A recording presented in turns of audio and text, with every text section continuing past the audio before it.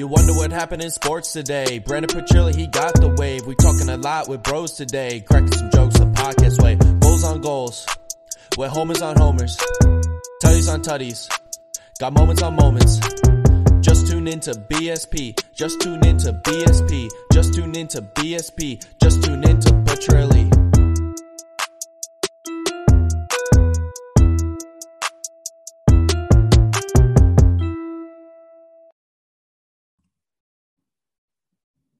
And welcome to another episode of the BSP podcast. It's been a minute since we've been back, and there is a lot to catch up on since I last talked here on the BSP podcast. It is a Mayhem Monday, and it's a bunch of who's backs. James Harden is back, kinda, I guess, after getting blown out by the Brooklyn Nets last week, where they've come up and inch out a win Sunday afternoon against the Orlando Magic. MLB is back. New rules and everything. Spring training's underway this week. Jason Kelce is back for the Philadelphia Eagles. Tom Brady, the GOAT, is back. Aaron Rodgers is back for the Packers. Russell Wilson goes to the Broncos, and much more as we dive into another episode here of the BSP podcast. Let's get after it. Make sure you go subscribe on YouTube, Spotify, and check me out on Instagram and Twitter. Apple Podcasts. Go subscribe, like, comment. And let's get into it. The Philadelphia 76ers, I tweeted out, last week, big loss to the Brooklyn Nets. That hurt. That hurt a lot. I should have hopped on, given a reaction, but busy, with a new job and everything. But man, that was rough. I tweeted out, no further questions. We're moving on from that game. That's going to be the start of the DVD, the championship DVD. Now, the Sixers get back on track a little bit this Sunday afternoon, taking down the Magic, having to go to overtime. And it's kind of, you see where the flaws are. It was too perfect to start. They were ripping off 5-0 with James Harden in the starting lineup. It had to come. The flaws were going to start peeking through. They were moving the ball way too well. They were hitting their shots. It was bound to happen. Now, on national TV with Ben Simmons' homecoming, people are spending $5,000 for courtside tickets. Upper Tank is close to $200 for a ticket for that game. And they throw out a clunker like that where they just quit. Honestly, they just quit. And it was bound to happen. Sucked. Moving on. Now we go. They beat the Orlando Magic yesterday. It's going to be rough as we move into tonight's game against the back-to-back. When you were down in Orlando, now you're coming back to the Wells Fargo Center, having to play those extra minutes in overtime, but they're struggling to find that when they're not making their shots, if Embiid and Harden aren't getting those fouls, you got to get these. You need Tobias Harris to step up, and he did yesterday. He did. Toby, he hit a couple big shots, 20 points, first time with Harden on the team with them. I mean, Tyrese is still kind of figuring it out. He was so electric to start, and now it seems like they've got in his head, maybe he's doing too much. Dude, just be yourself, man. George Niang, he's been clutch. I mean, 16 yesterday against the Magic. Without him, the Sixers were not in that game, hitting a couple threes. They're getting there. It's going to be a bumpy ride as we move towards the end of the season. I knew it wasn't going to be as perfect as it was to start out. It's never going to be that way. So it is what it is. Moving on now. We're expecting, a solid run throughout the rest of the season here. Joel Embiid needs to solidify himself as that MVP tonight, going up against the Denver Nuggets and Nikola Jokic. We'll see. Maybe they don't even play him, honestly, just because he played almost every minute yesterday in a back-to-back. But Joel loves that competition. He wants to play, so we'll see where that moves tonight. Now let's get into some other crazy stuff that happened. Not just Sixers and Philadelphia sports related. The MLB's back.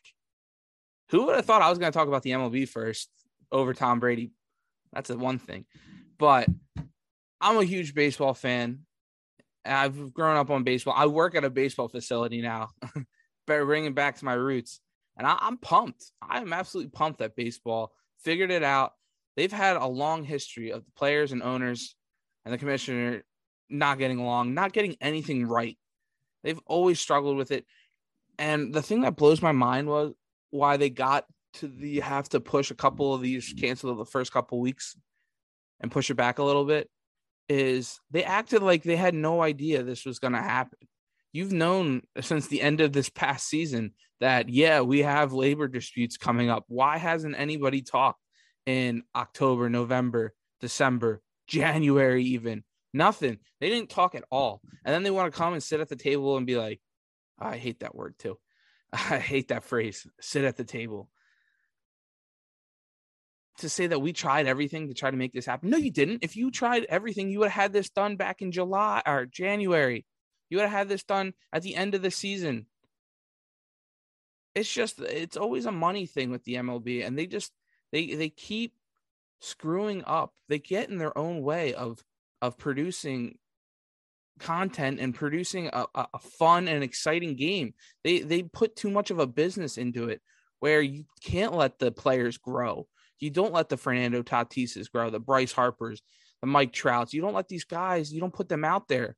You don't have things where let them have the press conferences, just let them go off because they're going to get hugely fined.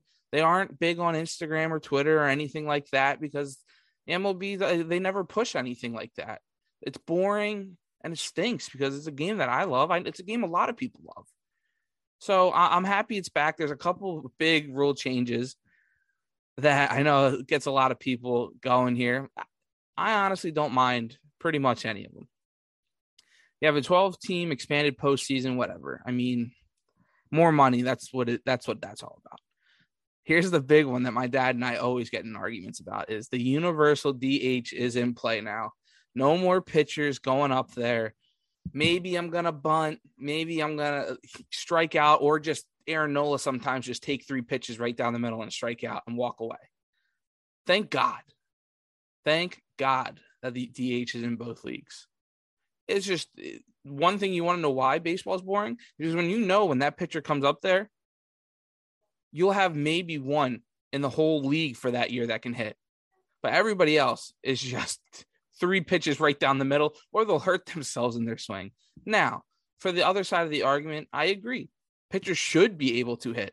But my thing is, when in high school and in college and the minor leagues, you don't make them hit. It's a rule that pitchers don't hit there. Coming up in the game. So then you expect them now to be able to produce at the highest level against the best pitchers to be able to hit? That's just backwards.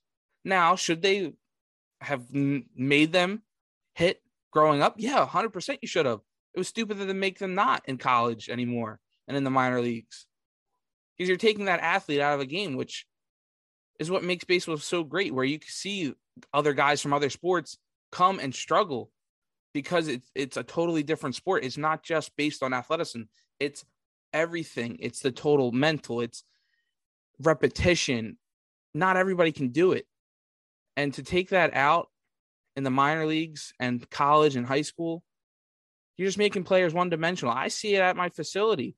These parents are like, oh, yeah, he just wants to pitch. We're just going to do pitching lessons. Dude, why not? You're buying a whole hour for this kid. Why not help make him hit? Because you never know. Maybe your arm blows out and you got to play like second base or something, or first. You can't throw anymore. All right, now you got to adapt and you got to be able to go hit. It's because you got to be more well-rounded. But the shame, oh my God, I can't speak. The thing that's the shame of it is that it's just not the mentality of the sport anymore. And I'm happy that the DH is in now. There'll be more hits, more balls put in play. And that comes to the next rule change. That's going to, not this season, but the next, I believe, 2023. And that is the shift is gone. The shift is gone. Very interesting, where you can't move 4 guys on the one side of the infield anymore. You have to have 2 guys on the dirt on either side of the bases. I mean, you're going to see Bryce Harper's hits go way up now.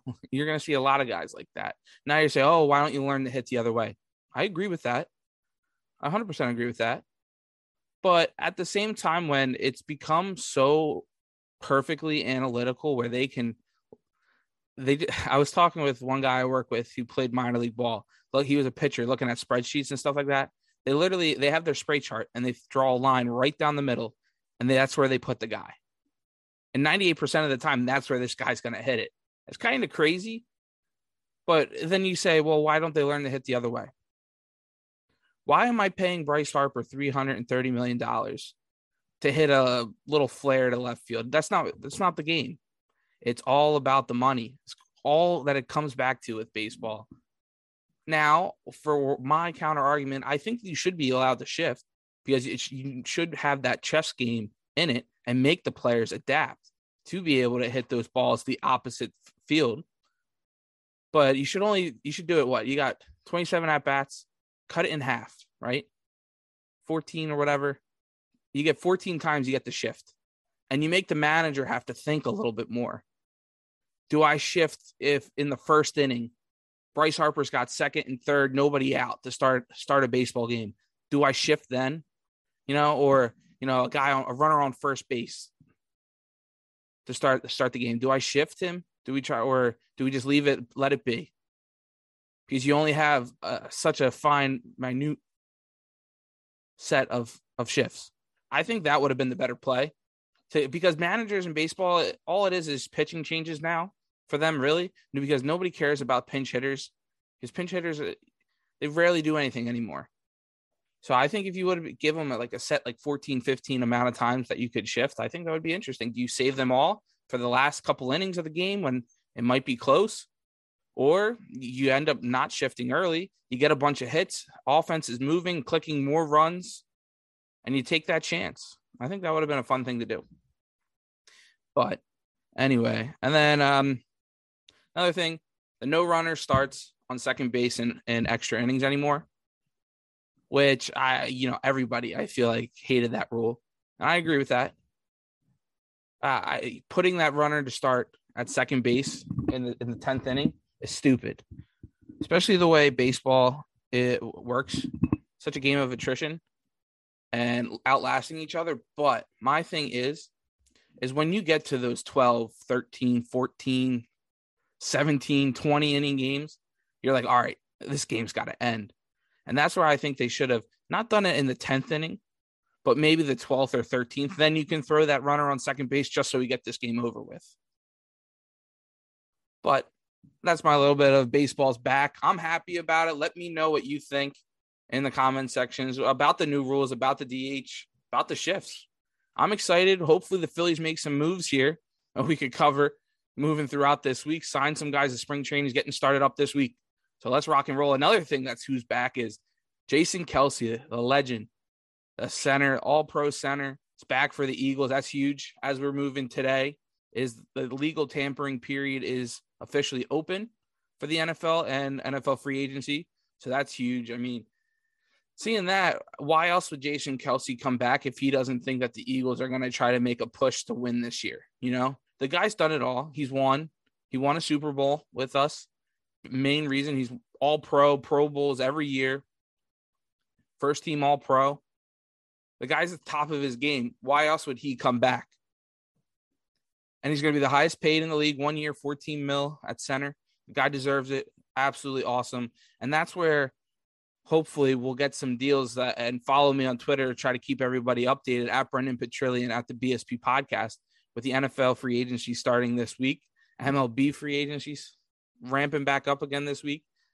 And then another thing is where we missed even last week when I wasn't on.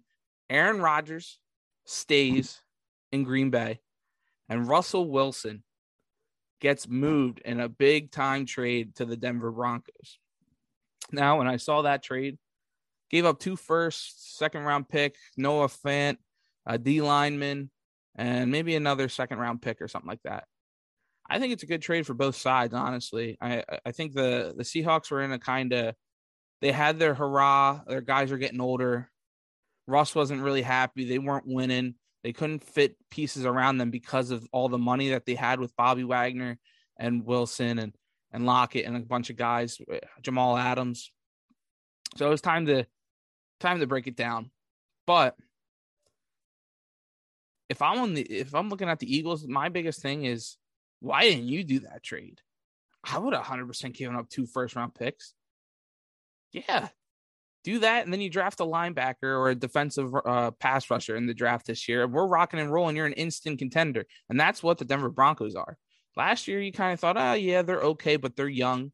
They've drafted decent over the past couple of years with like Bradley Chubb and guys like that. And now all of a sudden you put in a Hall of Fame quarterback, Super Bowl winning quarterback. They are in a tough division, albeit, but 10 plus wins all of a sudden, where the Broncos have been middling 500 team for the past 5 years. Now, the only thing that, I'm looking at as Eagle side of it, Russell Wilson just might not have wanted to come to Philadelphia, which is fine. Whatever, dude. I mean, if that's what he wants to do, you heard him in or on like podcasts or the radio.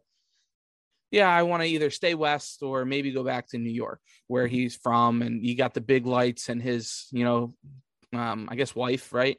She's big time actress and they're all Hollywood, Mr. Unlimited. So they were either staying out west where his family was, or he was going to the big city. Whatever, dude, fine. But if I'm looking at it, if the Eagles didn't try everything they could to bring him in for that, they're idiots. And that's where I'm kind of scared as it's moving forward here, closer to the draft and closer to free agency here, where if Kelce does come back, they got to make some moves. They got to make some moves to get this team better, because you saw Tampa Bay and some of the other teams down the stretch this past season that the Eagles are okay, but they just don't have enough talent dispersed everywhere. You got Devontae. I'm not in love with Jalen. I like Jalen. I think he can get better, but you got a great O-line. Running backs are solid. D-line is okay. You need a stud pass rusher. You just don't have it. Fletcher's not that guy anymore. Brandon Graham's coming back, but he's hurt, older, on a torn Achilles. So who knows what he's going to be like. Josh Sweat's got to produce. And you got to go and find somebody else that can go and be that elite difference maker for you, or else the rest of that defense is going to struggle, because you got a bunch of no names at linebacker. Again, you love TJ Edwards and the guys like that, but you see it on these other football teams where the Rams, you got linebackers and pass rushers galore. Tampa Bay, linebackers and pass rushers. It's all about that front seven that controls it, that gets after the quarterback. The back end of it is whatever. People are going to throw for 500 yards at this stage of the game. But it's all about if Aaron Donald can go and get that pressure that finesses and messes up Joe Burrow on the 4th down play. Just a little bit. Just that he knows that you're there. And that's what I think the biggest focus is for this Eagles team. They got to go out and get a pass rusher. And hopefully middle of this week, my cousin Sean will hop on the Super Eagle. We'll hop on the pod and we'll break down some of the moves and some of the talk of free agency as we move forward. Now, before we wrap it up here, we got to talk a little bit about how everybody knew this was going to happen. I wasn't so surprised about it sitting last night watching the Sixers game. Tom Brady, the GOAT, is officially coming back. Posted on Twitter. Gotta love that he's all about Twitter now, which is kind of funny, where he was never, when he was with the Patriots, never on social media, none of that. And you've seen him trolling people, trolled the Eagles this past postseason. And the guy just loves his social media now. And it's funny that he's committed to the game and posted on there that he's not willing to sit in the stands. Not yet. He says he appreciates his family, loves his family, but they've come to an agreement, the past couple months that it's not over for him. He especially when I said it when he retired, I was like, everybody knows he could have won that MVP. Probably should have won the MVP this year. And they could have made a deep run in the playoffs again if it wasn't for that big pass to Cooper Kupp for the game-winning field goal against the Rams. I mean, that could have been them in the Super Bowl. So it's going to be interesting seeing Tom comes back, where that means now. If you had the Tampa Bay Bucks at plus 2,500, I believe, to win the Super Bowl after he retired, good bet on you, bro. Honestly, much respect. It's looking great now. I haven't seen the updated odds for it, but geez, I mean, having Tom Brady back is going to huge boost. But that's going to do it for today. Mayhem Monday. Who's back Monday as we come back strong here on the BSP podcast. Hopefully middle of the week, we'll be covering MLB, NFL free agency, Sixers, hopefully they get a win tonight against the Denver Nuggets, and much more. Thank you, everybody, for listening again. Go subscribe on the YouTube page at BSB Podcast. See this beautiful face. My cheeks are a little rosy tonight. I just got out the shower. But like and subscribe. Go check out, the BSB Podcast on Twitter. My Twitter at Brendan Petrilli. Shout out to the 215 and go Birds.